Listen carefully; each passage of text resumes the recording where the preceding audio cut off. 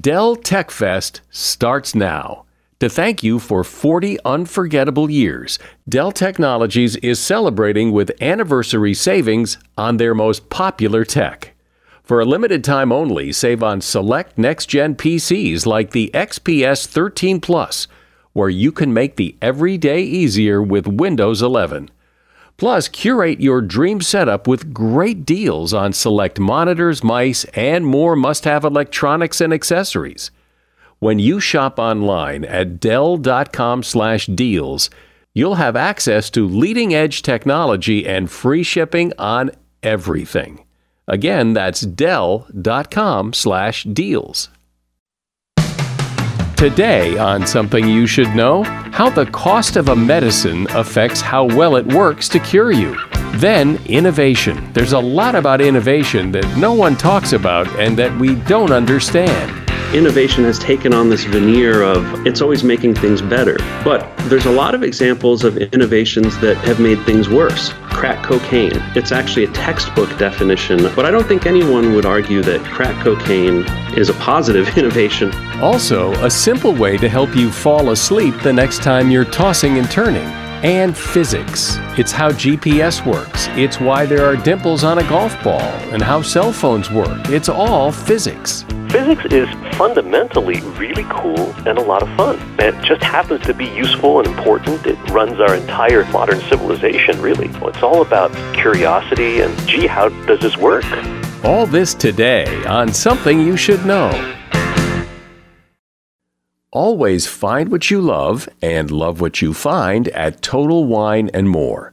With so many great bottles to choose from at the lowest price, it's easy to find your favorite Cabernet or Chardonnay. Or maybe you're more of a whiskey drinker. One of their single-barrel bourbons is sure to please. With a little help from one of their friendly guides, find the perfect bottle that's just right for you. Hosting friends or family and don't have time to shop in-store? No problem. Total Wine & More makes it easy to get everything you need for any occasion with curbside pickup and delivery. But you know what the best thing about shopping at Total Wine & More is? That every bottle comes with the confidence of knowing you just found something amazing. With the lowest prices for over 30 years, find what you love and love what you find. Only at Total Wine & More. Curbside pickup and delivery available in most areas. Visit TotalWine.com to learn more. Spirits not sold in Virginia and North Carolina. Drink responsibly. B21. Something you should know. Fascinating intel, the world's top experts, and practical advice you can use in your life. Today, Something You Should Know with Mike Carruthers. Hi there. Welcome to Something You Should Know. You know, there's nothing more fascinating to me than the human mind. And here's a perfect example. Is it possible that the more expensive a drug, the better it works? Well, according to a study by the American Medical Association, the answer is yes. And it's not because of what's in the drug. It's because of what's in your mind. Here's how the study worked. Participants were given a fictitious drug claiming to be a new fast-acting painkiller made in China. One group was told the pills cost $2.50 each. The other group was told they were 10 cents each, and the pills themselves contained no actual medication. The result? 85% of people in the higher-priced group reported pain relief from the more expensive placebo. Only 61% in the discount group felt the effects. Now, there are some other interesting placebo effects with medication. Capsules work better than tablets. Big pills work better than small. The more doses, the better. And the color of the placebo seems to make a difference. And it's all because people believe these things to be true. And that is something you should know. It does seem that we are obsessed by innovation. Everybody talks about innovation. There are a million seminars and books and podcasts and articles about innovation. It seems like everybody wants to innovate something. But is all this desire for innovation really on target? I mean, innovation's great, but the fact is most of us are not and will not be great innovators our entire life. Here's a great example. In a lot of college computer science programs, those programs tend to steer their students to programming and design, very innovative kind of jobs, even though the overwhelming majority of jobs are in IT and maintenance. Andrew Russell has given all of this a lot of thought. Andrew is a professor of history and the dean of the College of Arts and Sciences at SUNY Polytechnic Institute, and he is co-author of the book, The Innovation Delusion: How Our Obsession with the New Has Disrupted the Work That Matters Most. Hi, Russell. Thanks for having me. So I guess I first want to know why there is all this talk about innovation. Why are we all so interested in innovation in everything? Sure. So the key distinction that we make in the book is between actual innovation, which is a thing, a valuable thing, the introduction of new products or new ways of doing things into the world, versus what we call innovation speak, which is the word salad that accompanies innovation. So all these terms like lean and agile and design thinking, and this breathless way of talking about innovation as if it is the cure-all for anything that ails anybody at any time, overselling the promises of what technological innovation has delivered. And you make the case that innovation has actually made us less innovative, that it's actually, all this talk of innovation is having the opposite effect. Yeah, we don't assert a causal relationship, but we couldn't help but notice that there's a correlation. There was an era from the 1870s to the 1970s of really substantial technological innovation. The introduction of electrical power and light, telephone systems, and then digital computers, internal combustion engines, and you could go on and on about the changes that happened during that century. And then some of those fundamental transformations dropped off. And at the same time, just plugging the term into Google Ngram, you see the use of the term innovation really spike, starting in the 1970s and driving through the roof into the 1990s and the 20th century. And so the conclusion that we drew was that the more people started talking about it, it was just kind of curious that the less we could actually see and the less that other economic historians have documented. So there was a lot of innovation. People talk even more about innovation, and the more they talk about it, it seems the less there is. Yeah, and maybe it's, trying to will new things into existence. But I think the core message here is that innovation speak has overwhelmed our society as actual innovation has just stagnated. There's been the introduction of the internet and all kinds of digital things, but we're historians of technology, my co-author Lee Vinsel and I, so we take a holistic look at technology. And if you think about the technological systems that surround us and that we depend on, they don't look too different from the 1950s. How so? One thing that we point out when we give talks is to ask people to take a look around. So I'd invite people listening to look around. In this room here that I'm sitting in, I'm using a wood table. The floor's concrete. The door's made of wood and metal. The glass and the door keeps me warm when it gets cold out. All those things were in place, well before the turn of the 21st century. The big difference is this computer that we're talking through, but even the lines that connect you and I together are products of the mid to late 20th century. So maybe we should define the term innovation. What does it mean? Very good question. So most people, when they talk about innovation, usually land at Joseph Schumpeter as their bedrock. Schumpeter was an Austrian economist who taught at Harvard for a long time. And he defined innovation. There's a distinction between invention and innovation. Invention is just coming up with something new. And innovation is the application of those ideas for profit. And so it can include a new product, a new way of doing things, a new way of organizing things. And he's got 5 different levers for innovation altogether. So a good example is the iPhone. All of the technologies that went into the iPhone had been invented, but the reason why it was a successful innovation and a profitable innovation for Apple and for Steve Jobs was their ability to combine those different existing elements into something that people wanted to buy. Well, in that definition, you said it's a new way, but not necessarily a better way. It's just different, right?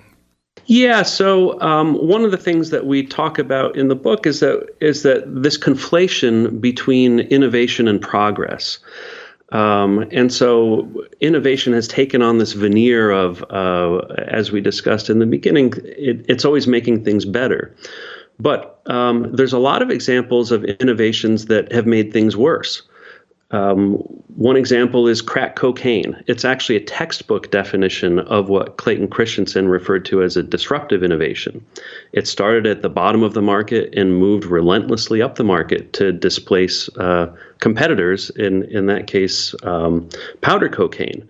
But I don't think anyone would argue that crack cocaine is a positive innovation for Americans or American cities. And so there's a number of examples here that I think are useful to think through just to shake loose this connection that people have made between innovation and progress. Well, one of the things that interests me is all the emphasis on new and better when, for example, I mean, I drive down the road and where I live, they're having all kinds of problems with all the old water pipes underneath the road keep bursting and the water and the roads flood and there's potholes. And, well, I don't know if we need innovation to fix that. We just need to fix it. You're 100% right. And I've had the same experience just yesterday, actually. Nailed the pothole pretty good. One of the ironies here is that there's no magic in any of this stuff. To take care of and fix the things that we rely on, these are generally known problems. What's stopping us is inattention. So people seem to have this tendency, maybe a natural tendency, to focus on the new shiny object and take what's around them for granted. And resources follow attention. So we see politicians or certainly investors or people in the private sector really eager to go after the new latest thing. We see this phenomenon. This is the Silicon Valley phenomenon. This is the digital economy. And one consequence is that we don't get as much investment or support for things like potholes or water systems that are poisoning us or sewer systems that are making us unhealthy. So it's you pay attention to one thing and you lose sight of the other. That's a big problem. I'm speaking with Andrew Russell. He is a professor of history and author of the book, The Innovation Delusion: How Our Obsession with the New Has Disrupted the Work That Matters Most. Ask a business owner or manager who's looking to hire someone, and they'll often use the word hope, as in, I hope I find someone good. I hope this person works out. You don't want hope. You want to nail this perfectly because the right people can make all the difference to your business. No, you don't need hope. You need Indeed. Indeed is your matching and hiring platform with over 350 million global monthly visitors, according to Indeed data, and a matching engine that helps you find quality candidates fast. And Indeed doesn't just help you hire faster. 93% of employers agree Indeed delivers the highest quality matches compared to other job sites, according to a recent Indeed survey. What I think makes Indeed special is that it's not just names and resumes. It's a system that guides you through the hiring process to help you get the right candidate for the job. And what's really cool is Indeed's matching engine is constantly learning from your preferences. So the more you use Indeed, the better it gets. And listeners to this show will get a $75 sponsored job credit to get your jobs more visibility at Indeed.com/something. You just go to Indeed.com/something right now and support this show by saying you heard about Indeed on Something You Should Know. Indeed.com/something. Terms and conditions apply. Need to hire? You need Indeed.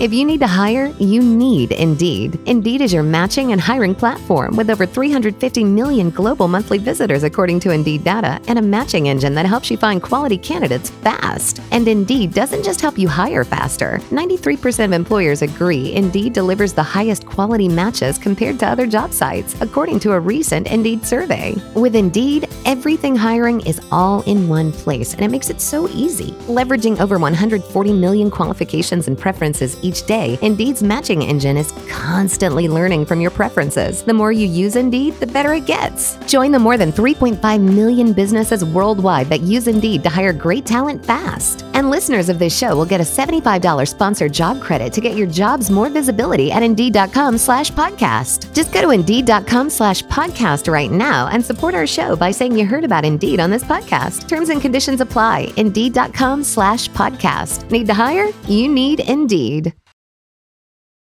So, Andrew, it does seem today that there's a very tight connection between innovation and technology, that's where innovation really lives, is technologically, and that, innovating a new way to do the sewers, it's not very exciting. It's like you said, the shiny object, but it ignores so much of everyday life because it's so shiny. Yeah, so you've identified two problems there. One is, I think, a way that we've come to talk about technology or tech in the current shorthand. It's just dominated by software and digital things, when in reality, technology has a much deeper and longer meaning. It includes all of the things that I was talking about earlier: concrete, steel, glass. But it's really just a way that humans mobilize material things to meet their needs. So one of the things that we try and accomplish, and that people in our field of the history of technology try and accomplish, is just to think more holistically about technology. So that's a big challenge, but I think we can meet the challenge by just pointing out to people their everyday experience. And so that kind of leads me into the second thing that your comment brought out, which is that we know some of these things from our own individual and daily experiences. Say, as a homeowner, I know that if I just keep buying new tools or new gadgets for around the house, I'm not paying as much attention to the things that I really need to do, like maybe fix the roof, keep the lawn tidy, patch holes in the driveway, and those sorts of things. So routines for maintenance and repair and fixing things aren't foreign. They're very familiar. It's just sometimes we need to be reminded of them and to catch them before it really catches up with us. It does seem, though, that because everybody's looking at the shiny object, the new gadgets and all, that's an opportunity for the roof repairer and the driveway fixer guy. There are real opportunities there because no one's paying attention to it. Yeah, I think that's right. And I've had the experience, I don't know if you have, that it's awfully hard to find people these days to work on things like that. Some people, my neighbor the other day was saying he thinks it's a COVID related thing because so many people are stuck in their homes now that they're seeing all the deferred maintenance around the house and trying to hire a plumber, an electrician, or get someone to fix their roof. But the data shows that the problem existed before the pandemic, and young people are increasingly being steered into professions like software engineers, where they think all the glitz and glamour is, and being steered away from the trades and other sorts of jobs where there's actual need, there's actual demand. So there's a structural problem here, which does present itself as an opportunity for contractors and roofers and all kinds of professionals working in those fields. And so what are some of the trends you're seeing? You just mentioned one that, people are kind of steered away from, like IT and computer maintenance, where that's really where the need is, because they're steered over here to innovate and create new shiny things. But so what other kind of trends like that are you seeing, if any? One is the bait and switch that is happening in the fields of engineering and computer science, where students and young people are drawn to those fields through the allure of innovation, or building the next new app, for example, or starting a new company. But the data show that software workers and people in computers in general, and this is consistent over 5 decades, spend 60 to 80% of their time on maintenance, not actually building new things. And so there's a mixed message going out to young people. And that feeds into the second trend that we've seen across a number of fields, which is burnout.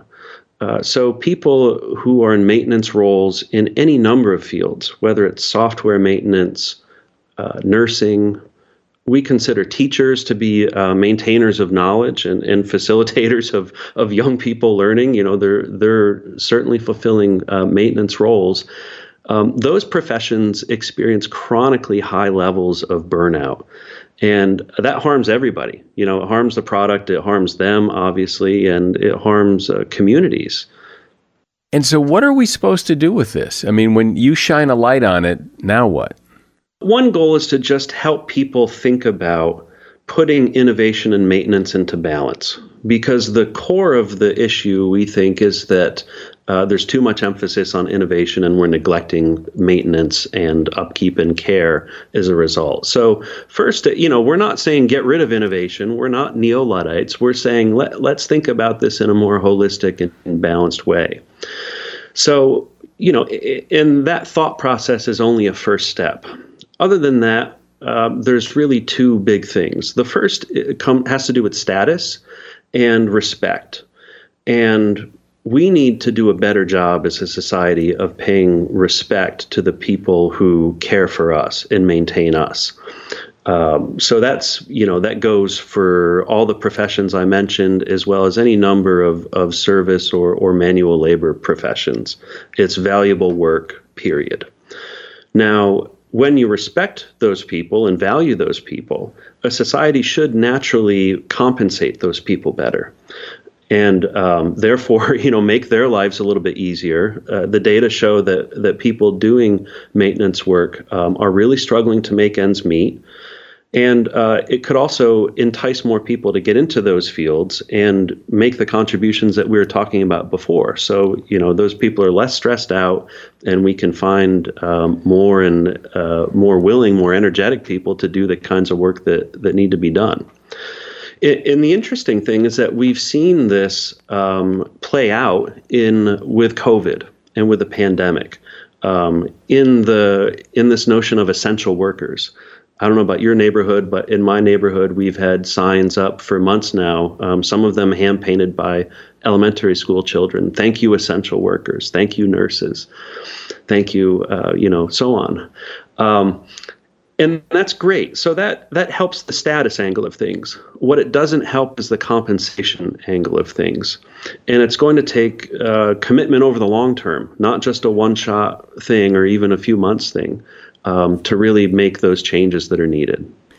Why, if what you said earlier is, it's sometimes hard to find those people to fix the driveway or fix the roof, why isn't supply and demand fixing the compensation problem? Boy, that's a good question. You would think that it would, and in some cases, compensation in some of those professions isn't too bad. So nurses, for example, starting salaries for nurses, I think, are in $50,000 or $60,000, which is pretty good. But I think what's happened is the status issue really pushes people away from those professions. So, it's all too common to hear parents say, I really want my son to be a doctor, or I really want my daughter to be an engineer.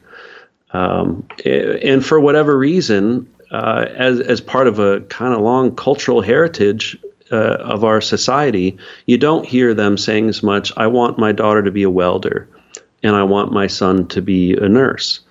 So I think, some market forces are helping a little bit, but it's certainly not universal. And I think there's a role for government to step in as well, state, local, and federal government, to say we value these workers. And we've seen some of this with the HEROES Act, and some other actions at the federal level, but clearly there's more that needs to be done. Well, I've noticed, I can think right off the top of my head, where I take my car, this independent shop where I take my car. This guy is so busy. He is, to get an appointment with him is weeks out because he does really good work. His prices are not cheap, but they're fair, but he's so good. And I'm sure his parents never thought, I hope Johnny grows up to fix cars and change the oil. This guy's making a fortune. Yeah, someone pointed out to me a while ago, there's reason why you see these people who are contractors or who own paving or trash companies driving really nice trucks. So they do make out pretty good in some cases, if you run the business right. I think the point is that those people are successful because they've paid attention precisely to the sorts of things I'm talking about. They're reliable. They pay attention to the little things. They're not drawn away to the new shiny object. They're not thinking, I'm going to make a bunch of money as a day trader or an app developer, and they just stick to it. Why more people don't do that is a really good question. We're trying to actually do some research on this question right now. We're working with a psychology professor to build some surveys and to try and get answers to some of these questions. Why do people neglect maintenance? And why do people get steered away from professions that are perceived to be lower status because they're doing more routine work? Well, don't you think that's exactly the answer? Yeah, people, it depends, and that's why I think we need more research. In part, people do like to do creative stuff. But back to what I was saying before, if you ask a computer science major who thought they were going into it to have the tools to start a new company and they're actually working at a help desk or just filling like debugging tickets in an open source platform, you would think that they'd look back at their choices and wonder what kind of bill of goods they've been sold. Well, and also, at a cocktail party, people don't want someone to say, "So what does your son do?" Well, he's in maintenance. Yeah, it's there's an image problem. We're working to fix it. At one point, I joked. So the book that we've got has a broken light bulb on the cover as an indicator of something wrong. At one point, I joked that we should write a book about maintenance that had like the abs of Cristiano Ronaldo or some famous athlete on the cover to show that, to illustrate that maintenance is sexy, hard work is sexy. It's a tough topic for exactly that reason because of the perceptions. Well, in many ways, this is an image problem, right? People want to be the creator, the innovator. I want my son to grow up and be a surgeon or some very highfalutin sounding profession. And at the cocktail party, what does your son do? Well, he's in maintenance. Well, it just doesn't have the right ring. We will concede that's a tough nut to crack at a cocktail party, especially when people are moving and shaking and trying to impress. But right. There's no better time than the present to really cut through the fog of the buzzwords and think about what is really important. Well, and not only you, but guys like Mike Rowe talk about, the importance of hard work, dirty jobs. Not everybody needs a college degree. And I think it's an important conversation to have. Andrew Russell has been my guest. He's a professor of history and the dean of the College of Arts and Sciences at SUNY Polytechnic Institute and author of the book, The Innovation Delusion: How Our Obsession with the New Has Disrupted the Work That Matters Most. And there's a link to that book in the show notes. Thanks for being a guest here today, Andrew. Appreciate it. Awesome. Thanks, Mike. It's fun talking to you. Just Capital is a nonprofit that tracks which companies are a force for good. Companies like Bank of America, which just earned the Just Capital seal.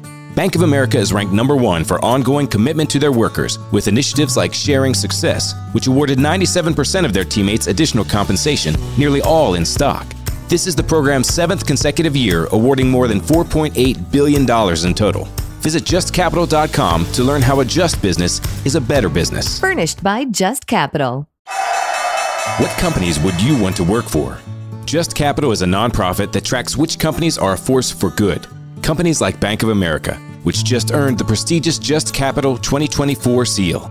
Bank of America is ranked number 1 in the banking industry and number 1 for their ongoing commitment to workers, offering best-in-class benefits, including a minimum wage of $25 an hour by 2025. Visit justcapital.com to learn how a just business is a better business. Furnished by Just Capital. When I think of physics, I think of physics as the science or the study of how things work, of how matter interacts with other matter and people and time and space and all of that. And when you dig under the surface, it's really interesting, and it's important to understand some of this. One person who is really into physics is Dr. Charles Liu. He is an associate professor at the City University of New York and author of the Handy Physics Answer Book. Hey, Charles, welcome to Something You Should Know. Oh, thanks so much for having me, Mike. So clearly you love physics, and interestingly, I've known a couple of other physics professors, and they're very passionate about it. Physics is fundamentally really cool and a lot of fun.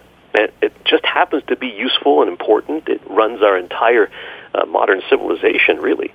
But even all kinds of science in general, it's all about curiosity and, gee, how does this work? And when I was younger, as a kid, I was like, how does this work? And I just had a chance to go find out. And as life went on, I realized that in high school and then in college and then in graduate school and later, it's like you can actually make a living asking questions and trying to figure out the answers and sharing that with people. And that's really all it was at the beginning.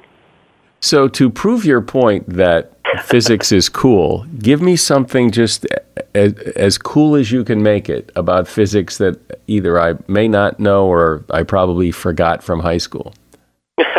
Well, okay. I am an astronomer, technically astrophysicist, so I think a lot about stars and galaxies and things like that. One of the really coolest things that has direct relevance to us here on Earth is that if the sun happened to just disappear in an instant, it would take 8 minutes before we would even know about it, before the gravity difference would affect us, before the light would suddenly go dark.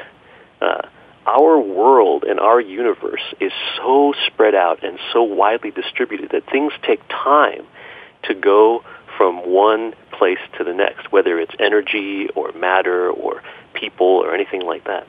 And so that time lag creates all kinds of strange and interesting things, like the general theory of relativity, which we use when we're working on our GPS, or supermassive black holes colliding, things like that. So when I hear the word physics, I immediately think of like high school physics, like motion and inertia and momentum and those kinds of things. The physics you described in high school, yes, indeed. It's objects that are colliding, hitting each other, baseball hitting a bat, things like that. But then we get into things like magnets and electricity.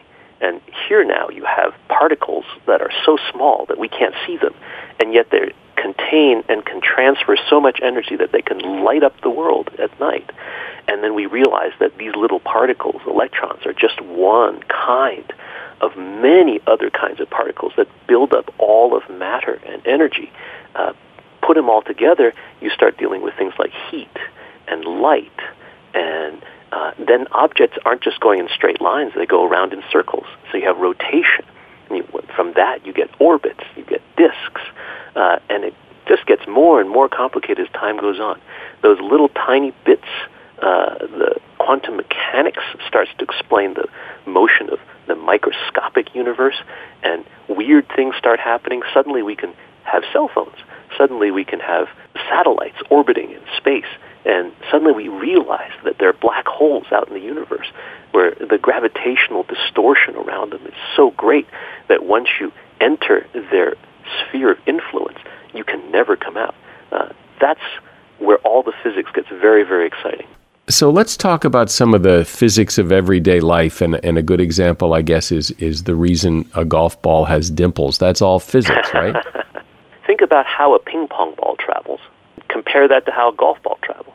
Right? Ping pong ball doesn't have dimples, but it's very hollow and it's very light. And so it's affected by air in a particular way. Now, when you have a golf ball, say, that was smooth, you would send it through the air, but again, it would be affected by the air that it's traveling through in a very straightforward way. If you add dimples, all of a sudden the airflow has been changed, and a ball can travel literally much, much further. And not only that, when you want to curve a golf ball, and you want to slice it, well, you don't want to slice golf balls usually, right? But if you want to drop something just in a location, golf ball dimples actually help you do that. So these little tiny things, these little dimples in the golf ball, make the sport of golf that much more interesting. Wait, so if I were to drive a golf ball that had no dimples, exactly the same as I drove one that did, what would I see different? First of all, the golf ball wouldn't lift as high. If you're hitting a golf ball with a slight backspin, what happens is that the air that goes over the top of the ball moves in a direction opposite to the motion of the ball. And so it creates a pressure difference that lifts the ball higher, that allows it to go further. Another thing is that without dimples, the flow of air around the ball is very, very smooth. It creates a kind of a wake behind it, the same way that a boat going through a pond might also create a wake behind it. So that actually will drag the ball and make it travel less far. When you have those dimples, they break up the air layer, so you reduce the drag, and then you have this extra lift that happens. So the golf ball would go much farther with the dimples than without. Why aren't we supposed to put metal objects in a microwave? The way a microwave oven heats food is that it sends radiation at a specific wavelength that causes the water molecules in your food to vibrate very, very fast. That vibration and rotation causes heat to be released. And so you wind up heating your food that way. You're literally changing the energy in the radiation into heat energy and increased temperature in your food. That radiation, when it comes in contact with metal, will wind up creating sparks. And so if you have an electric charge running inside your microwave oven, eventually you could damage the oven, or you could blow out the motor, or you could even start a fire. But when you put that compact disc in there, it's sufficiently small and isolated. If you just watch it for just a few seconds, all the metal that's sort of in the disc winds up sparking and arcing, and the disc is destroyed, unfortunately. But it's kind of like a fireworks show inside a microwave oven.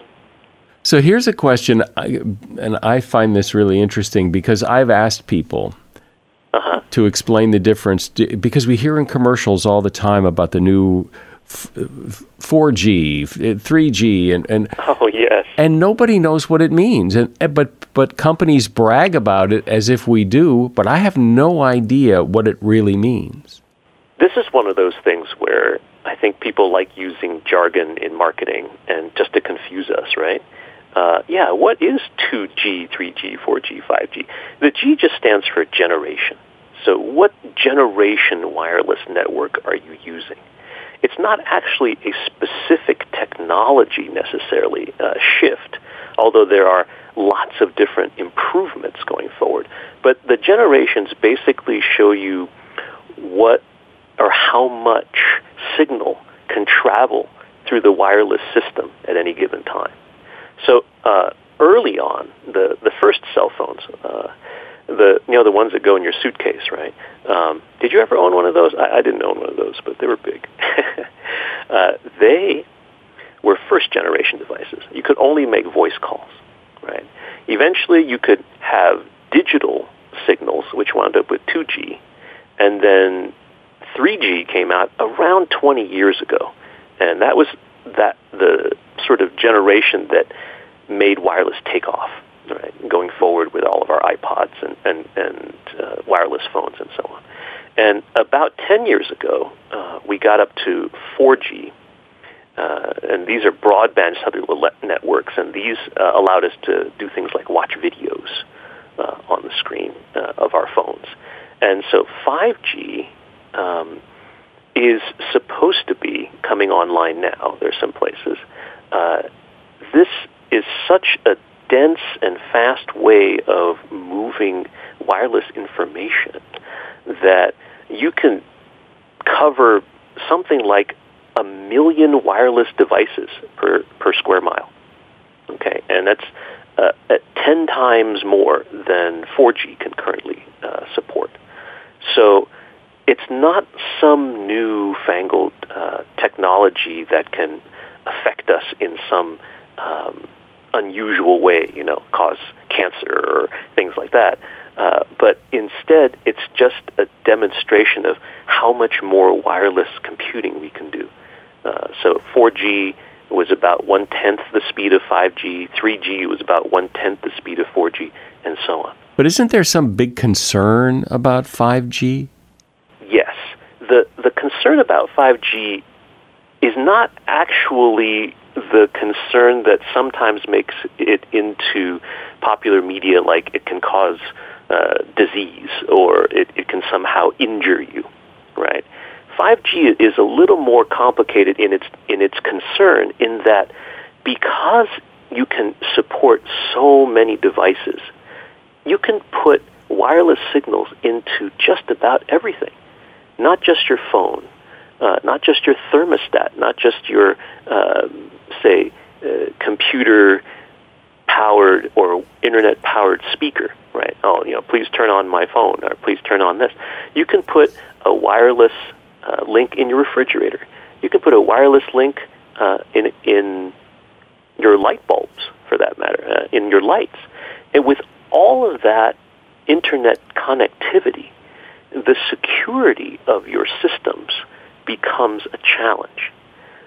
Somebody standing outside of your house, for example, with the proper equipment, could actually damage or otherwise affect negatively your home devices or your security.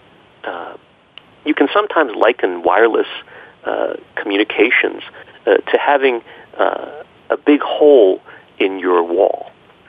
If you put a door there, you can lock the door. But if there are 100 holes in your walls, then do you have to put a lock on all 100 doors? Or do you have to make sure all your windows are always closed? So it's the matter of so much information being available all the time that we have to think about making sure that all this stuff is secure. But in terms of whether or not it'll harm us or deform our brains or something, that's not going to happen. This is not a scientific concern. What's the physics behind when you rub a balloon on the wall, it sticks?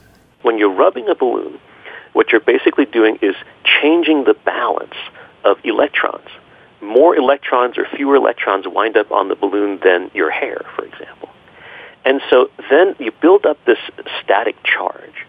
And then when you put it up against the wall, that difference in how much electron density there is on the balloon compared to the wall can create a force that holds the balloon to the wall, defying gravity. If you think about how powerful gravity is and how it always keeps us held down to the earth, even if we jump up, we still eventually land back down unless we have a rocket or something. Having those balloons defy gravity just because you rub it in your hair for a few seconds is a small demonstration of just how powerful electricity is. I know a lot of people say that it drives them nuts when they hear their voice recorded because it doesn't sound like it on the recording as it does in their head. And why is that? Sound is a kind of wave that travels through objects and media like air, water, or bone. So when I listen to myself talk, the sound that's coming from my vocal cords isn't just going through the air out of my mouth into my ears. it's also going up my throat, it's going into my jaw, into the rest of my skull, into my sinus cavities, and it's creating this sort of resonant tone, and it's sending extra tones into our ears from the other direction. So we always sound a little bit more sonorous and resonant when we talk to ourselves. When you talk into a microphone, all the microphone is hearing is what's going out of your mouth and into the microphone. So when you hear it back, you're getting an incomplete translation of what you have just produced. So it's kind of cool. It's kind of depressing sometimes, though. I listen to myself and I go, whoa, that's what I sound like. And then I try to sound a little bit more like this, and it still doesn't work really, but it's kind of fun to try. But in fact, that's how you sound to other people. Actually, it's even a little bit more complicated than that, because when other people listen to you, their ears are also getting your other tones and so forth. The microphone, as you know, is an electronic device that doesn't pick up all the frequencies. So sometimes those microphones, unless they're really, really, really good, only pick up a small fraction of all the frequencies that actually are emanating from your voice. So a person listening live will actually hear more subtlety in your voice than hearing through a microphone or even hearing you on a recording. And so that's something to keep in mind, too. So even though you may sound not quite as good to yourself through a microphone, other people may be hearing you a little bit better than you're hearing yourself. You know, it's hard to imagine driving a car without a GPS system. You'd feel kind of, I don't know, lost or disconnected. But it wasn't all that long ago that cars didn't have them. And it really is fascinating how GPS works. So can you explain that, please? Well, GPS stands for the Global Positioning System, and it was developed for military purposes in the 1990s, but it was so useful for everyday life that it's been declassified since, and of course now it's a big part of our lives. As long as you have a couple dozen satellites that are orbiting around the Earth, at any given time, your GPS device can send out a signal to those satellites, and they come back and broadcast to you basically exactly what time it is on their receivers, what position they think they are, and then from that, the computer, your GPS system, triangulates 2 or 3 or more signals and allows you to know within actually just a foot or two of where you are on the surface of the Earth. It's a real triumph of engineering and the basic physics of the general theory of relativity. So my image of physics, and I think this is the image a lot of people have, is that there isn't a whole lot new. Like, we've nailed physics. The heavy hitters in physics, like Galileo and Newton and Einstein, you know, they've come, they've gone, they're long since dead, and we don't hear a lot of new things about physics. It is true that Galileo and Newton and those heavy hitters did amazing things hundreds of years ago. They established what, say, 99% of what we do in daily life is like, right? They understand now, like when we walk, what happens, when we move, what happens, when we turn on a light switch, what happens. Our lives are being continually enriched and increased by things we don't know. One thing I like to tell people is that it's good to know stuff, but it's better to want to know stuff. Because every time we are not satisfied with what we already know, but keep pushing the boundaries, the more we learn. I'll just give the example of quantum computing. A quantum computer right now is in its infant stages. We don't know at all if it will become practical in the years and decades to come. But if it does, it will make all the 5G and the GPS and the Waze and stuff look like we were standing still. Imagine how our lives would change if we understood that. There's things about the universe we're still just barely learning. just within the past few years, we figured out that black holes, when they smash into each other, they create ripples in space and time, things that are warping our reality all throughout the universe. And if we started to really know how space and time behave in a real fundamental way that right now we just are barely scratching the surface of, imagine our ability to travel to distant worlds, or even to go from here to, say, a relative's house instantaneously. All the things that you see, for example, on Star Trek or Star Wars or things like that, they all, if they ever could exist, have to be imagined first. And then you take the knowledge that, say, Galileo and Newton figured out centuries ago and mix that with modern questioning and asking what these things are, what they could become. And then it'll wind up being reality someday, I hope. One of the most empowering and courageous things that we can say to ourselves and to others is very simply, I don't know. And when we do that, we open ourselves to the possibilities of the future, which are so exciting and so much fun. Well, it's like you said at the beginning, it's really all about curiosity. I mean, if you want to know how something works or why something did this instead of that, the answer is very often physics, and it's really interesting to dig deep. Charles Liu has been my guest. He is an associate professor at the City University of New York, and he's author of the book, The Handy Physics Answer Book. And you'll find a link to that book at Amazon in the show notes. If you ever have trouble falling asleep sometime, you might want to try to remember the 4-7-8 technique. It's a breathing method that is meant to combat anxiety, restlessness, and the other enemies of a good night's sleep. The actual technique is quite simple. Just inhale for 4 seconds, hold your breath for 7 seconds, and exhale for 8 seconds. 4, 7, 8.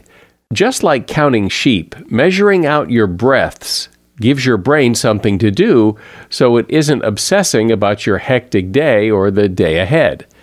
Taking slow, deliberate breaths has also been proven to reduce stress. In humans, deep breathing has long been central to mindfulness practices like yoga and meditation. The 4-7-8 breathing technique functions as both a distraction from your thoughts and a way to combat any anxious sensations that could be keeping you awake. And that is something you should know. If you like this podcast, you really should subscribe. Subscribing is easy, it's free, and then you never have to remember to come back and get episodes because they are delivered right to you. You most likely are listening to this podcast on some kind of platform like Apple Podcasts, Stitcher, TuneIn, CastBox, wherever, and there's a subscribe button, pretty obvious subscribe button. You just push it and you're a subscriber. I'm Mike Carruthers. Thanks for listening today to Something You Should Know. No matter what moves you made last year, TurboTax experts make them count. Did you maybe buy a second property to rent out? That's a move. Did you go back to school to get your degree? That too is a move, a smart move. Did you commute to work across state lines? You see, that's a move. Did you relocate for a fresh start? Well, that's the definition of a move. Maybe you moved into a house boat instead of a house. Or perhaps you crushed it in the stock market in 2023. TurboTax experts make all your moves count, getting you every credit and deduction you deserve, filing with 100% accuracy, and getting your max refund guaranteed. Switch to TurboTax, make your moves, and they will make them count. See guarantee details at turbotax.com/guarantees. Experts only available with TurboTax Live. Movies, TV shows, books, podcasts, and more. It's What Women Binge with Melissa Joan Hart and her friend Amanda Lee. We have Lauren Bosworth with us. Yay! The Hills. So what is your number one question from fans? The primary question I still get asked was, "What is it real?" In 2024, to me, is a surprising question to get because I feel like everybody has been through the reality TV gauntlet at this point. What Women Binge, wherever you listen.